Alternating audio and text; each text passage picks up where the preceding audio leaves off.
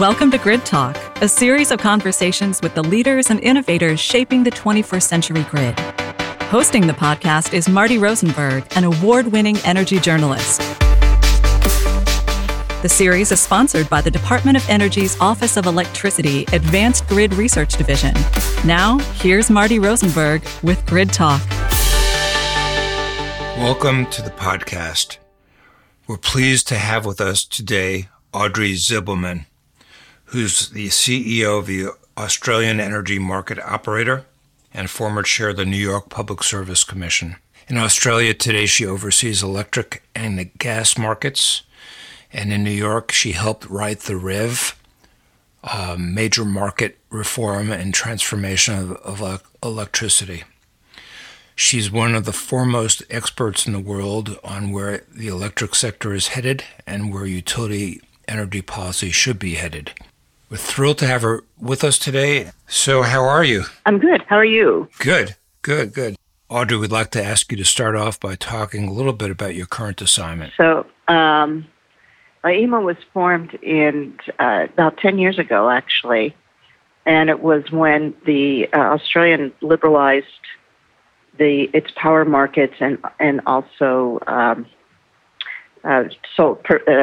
commercialized their assets. Previously to that, much like much of Europe, all of the resources were owned by the government, and the government decided to actually sell off the generation assets, as well as the distribution and transmission. Various governments have kept them as publicly owned, but in any event, it was at that time the markets were formed.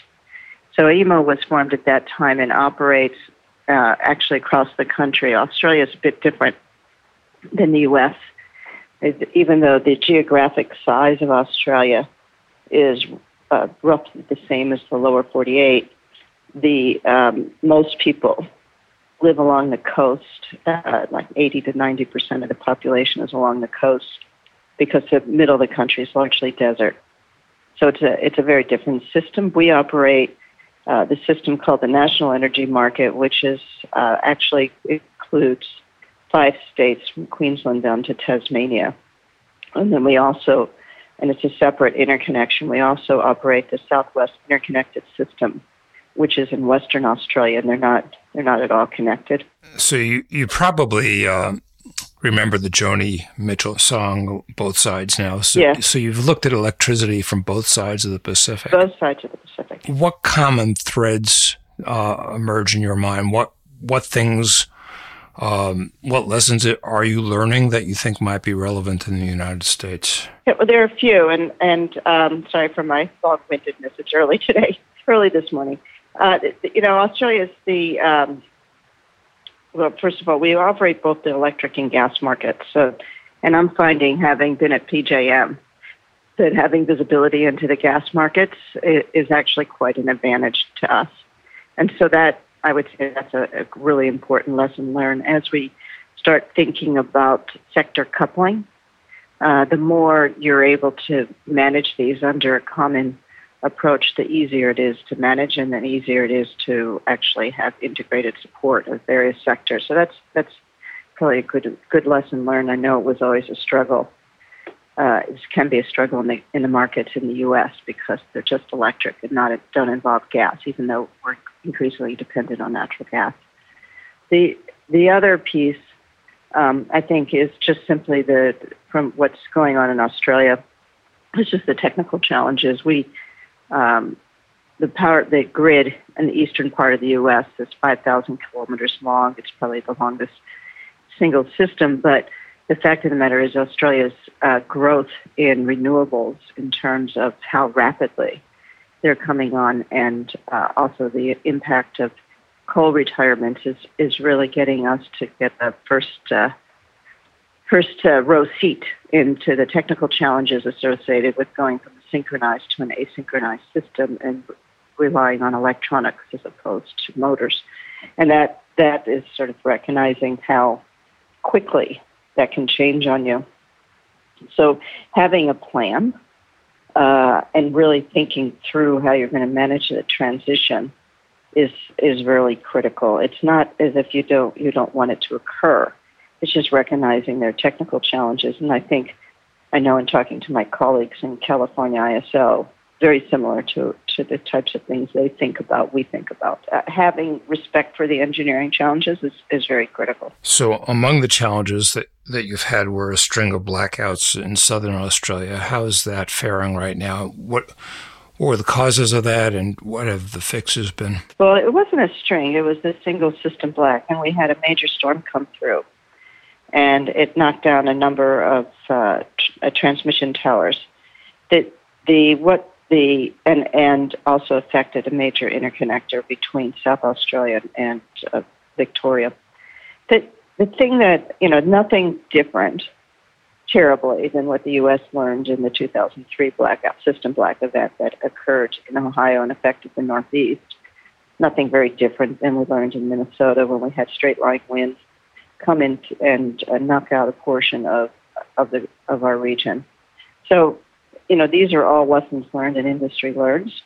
But the one thing that we did learn from there is that the wind system, the wind farms had certain controls on them, and they had been adjusted not to in a way that caused them to trip off. Then they probably didn't have to. But that's nothing heroic. I mean, people learn things out of every system black, and it was a major storm. So I think that there's a misunderstanding to think that was created by renewables. It wasn't created by renewables. It was created by a climatic event.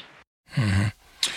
The prices in Australia historically have been almost double the U.S. and Canada. What's the root cause of that, and is that perceived as a problem? Yes. So there's a couple of things that are going on. One is, as you know, in the U.S. we have a great deal of availability of low-cost natural gas. So that will change the fuels mix relative to Australia.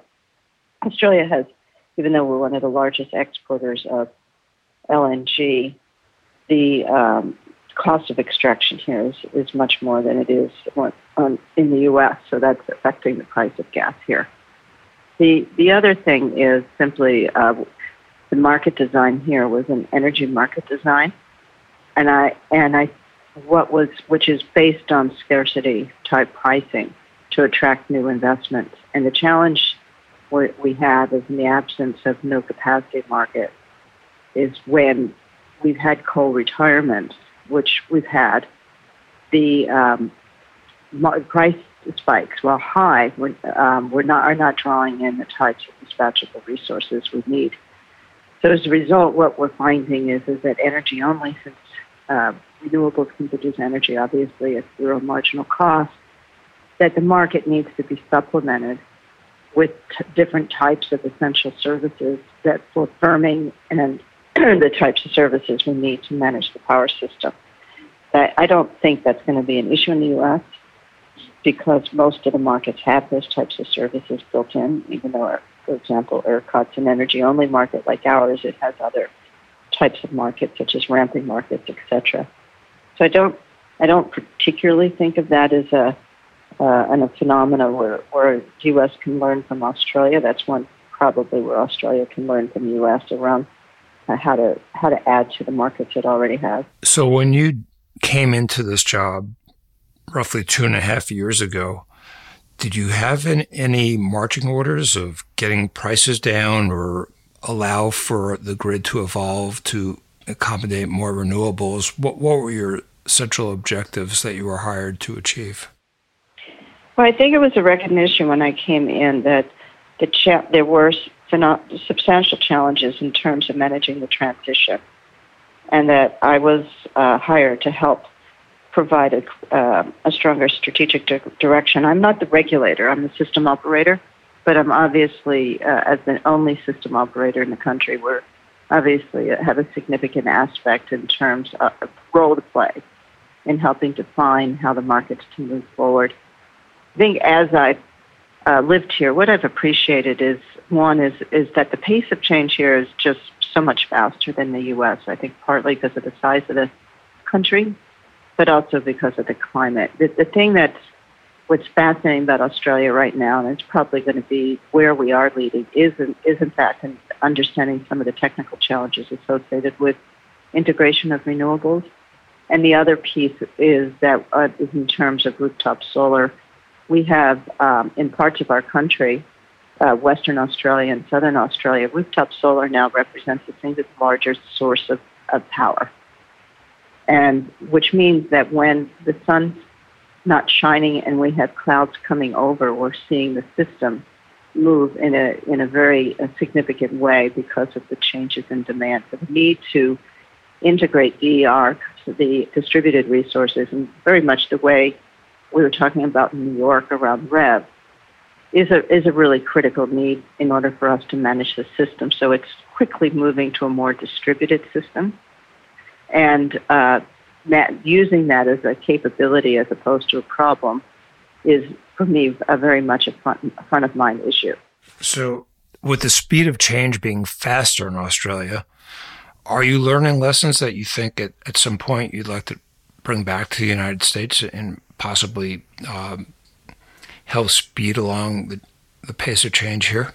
Well, I think what's happening in Australia in terms of the pace of change, it's really that we are a lucky country in terms of the climate. And so we have these advantages. I think there are parts in the U.S. that actually have similar advantages, which probably could be a good place for us to work with. And we do actually work, even though we're a little bit far away. We're part of various groups where there are shared learning. So we do have an opportunity to do that right now. I think the most important thing to me is to understand is that if I were back in the U.S., is actually the importance, and this is maybe what Australia has done, is underscored my experience in New York, is that it's not the technical issues. The technical issues can be solved. What we need to do is recognize that with the speed of this transformation and how quickly it changes and how the scale of the change, we need to be prepared to adopt our regulatory conventions as well as our market conventions in a way that is not just a sort of incremental change, but recognizing there's a step difference. This is no longer a situation of pricing a commodity because we have so much zero marginal cost resources. It actually is the industry itself is quickly becoming a services type industry where we have to really pay for services such as inertia and frequency and voltage and firming. It's very different than we've done previously. And the challenge is, of course, the transition. Once we have a new technology base, it's easy to deal with.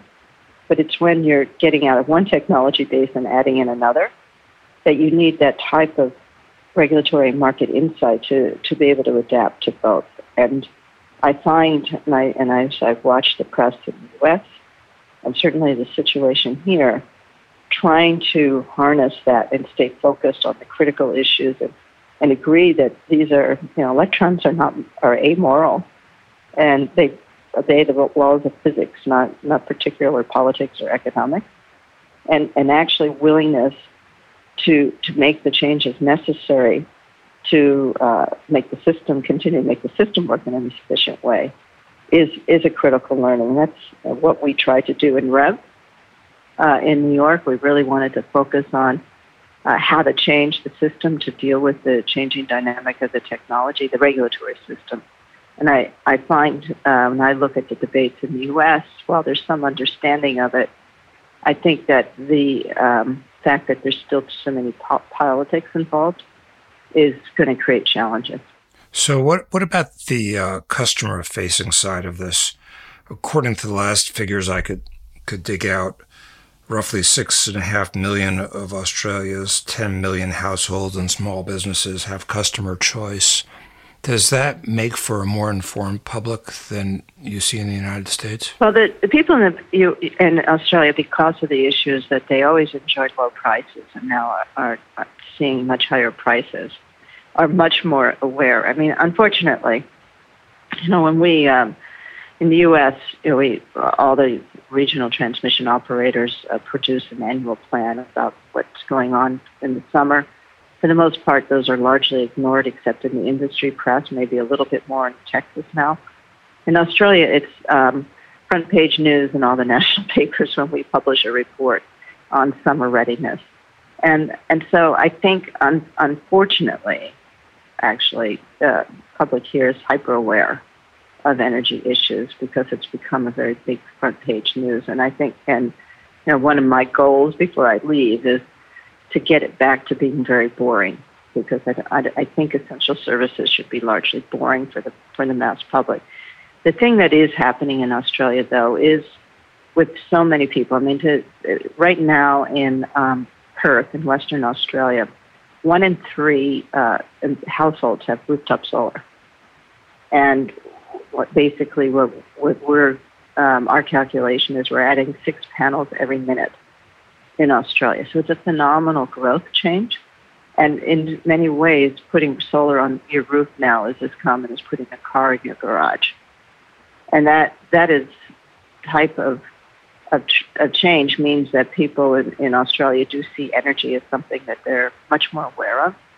A huge amount of pools in Australia, a lot of resources around managing efficient management of pool pumps and as a demand resource. So those types of things are almost naturally happening. Take a minute, and you mentioned you monitor the press. I'm sure you're still well connected with New York State. How do you think REV has been rolling out, and any disappointments there, or is everything pretty much what you expected would be happening? I actually am not that connected to New York State, so I really couldn't comment on it.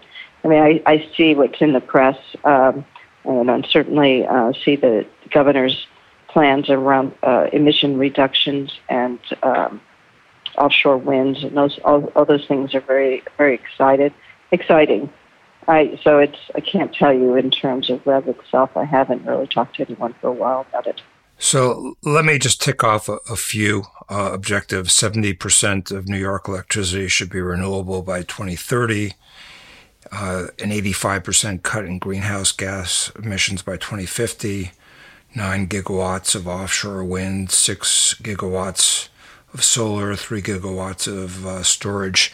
Is that comparable to what you're seeing in Australia, or you think that stuff is coming on faster in Australia? Well, I think it is actually comparable. I mean, it's hard to probably be I think there's a bit more in Australia than there is there, and it's going to be in New York. I think the issue in New York, of course, is in order for them to accomplish that, they're going to have to look at hydro, I would expect, from Canada. I don't see how that's going to happen without it, because of even with the offshore wind coming in, there's got to be issues in terms of the amount of wind and solar potential onshore in New York without more hydro from Canada. But I don't know. I've not been part of these discussions. How much longer do you think you'll be in Australia? You said you have an objective. When do you hope to achieve it by? Well, I don't have an end to my time here. I certainly have, given where I am in my life, I would like to be in a position where I don't work too much longer, because I want to spend time with my children and grandchildren. But that really remains to be seen. When you reflect on what you've done in New York State and what you're now doing in Australia, what are some of the things that are top of mind that you think people in the industry should pay attention to? I think the first thing we have to pay attention to is the speed of change. I think that this industry, when I was first started looking at REV in New York, and they said, how long will this take? I basically said 5 to 10 years, not really having a forecast, but simply seeming that seems like a reasonable amount of time that nobody can hold you to it. What I think happens is you do hit a tipping point, and we've hit it here. So there's no stopping the transformation, and despite the industry talking about it, I do feel like we're not moving as quickly as we need to be ahead of this change, so that we can make sure that it happens in a way that's seamless for individuals. So that the concerns that I have are around: are we prepared to make the investments that are necessary? The challenge, and it is a substantial challenge, that I think the industry and governments haven't quite grappled with is that when we exit some of these large central station power plants, they produce a huge amount of energy for the system, and that has to be replaced. A lot of these plants are retiring because they're just aged. I mean, there's some things we saw in New York around aging nuclear is very similar. And we have to be prepared that for the resources that come in, they're very different than the resources that are leaving, and they require different types of network capability, and that has to be addressed in advance, not after the fact. The other piece that I think is very critical to recognize is that as you look at more distributed energy resources, even with population growth, and population growth in Australia is much greater than it is in the U.S., and economic growth, because we're just generally more efficient users of energy, we're seeing here, as we're seeing in the U.S., not a lot of demand growth. And that means that you're replacing old infrastructure with new infrastructure off of a slowing or reducing demand profile. And that is going to have a price effect if we continue to price things as we always have. So those types of things I'm not sure that people are absolutely grasping in the industry yet, the pace of change and the implications on prices when you have to put in new infrastructure. The third piece that I think the industry, that we talk about it, is around digitalization. And I know NYPA, New York Power Authority, has done a significant amount of work, and I applaud them because they are true leaders in the area. But the fact of the matter is that using advanced technologies, AI, things like that, the amount of data that we have to use now to manage the power system compared to before, you think about it, for Australia, it's 26 million people, and in the national energy market, we've gone from 30 odd generators to 2 million various devices to potentially 4 million devices that we're actually actively having to use to manage the power system. You need a much different operating system to manage that type of resource than you did when you were just managing large-scale generators. So all of those things, I think, are tangible challenges that we're grappling with, but I don't see that conversation in the press, that this is a phenomenal change for this industry beyond just the fuel type. And the less politics we put into it and the more conversation around what are the real problems that have to be solved and how do we go about solving it, I think should be really the focus of all the industry, both industry players, government, and policymakers. Do you think that with the pace of change coming faster to Australia, that more in the United States, your former colleagues at state regulatory agencies around the United States, utility executives, might want to come over and view Australia as a test bed or laboratory? And is there any way in your mind to formalize that, of trying to bring folks over and have more collaboration?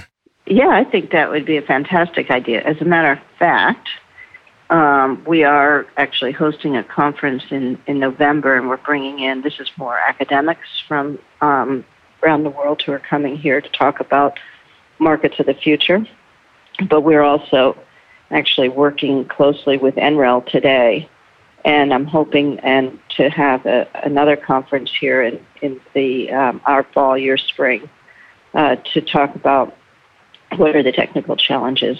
And we do, at a technical level, we do work a lot. But I think, and I know our regulators are part of the international regulatory groups, but I do feel like there's a lot to learn here, and there's a lot to learn from each other. This is, I would say that no particular jurisdiction has all the answers. We're all looking at various pieces of this elephant we're all trying to deal with. But I think, certainly what Australia can add is the technical understanding, and then I think very quickly you'll see us doing work around integration of distributed resources in a much more seamless way than elsewhere. And I think that will be important. And the other aspect is creating these essential services and better markets for moving away from really the sort of an energy focus to an essential service focus will be, I think, in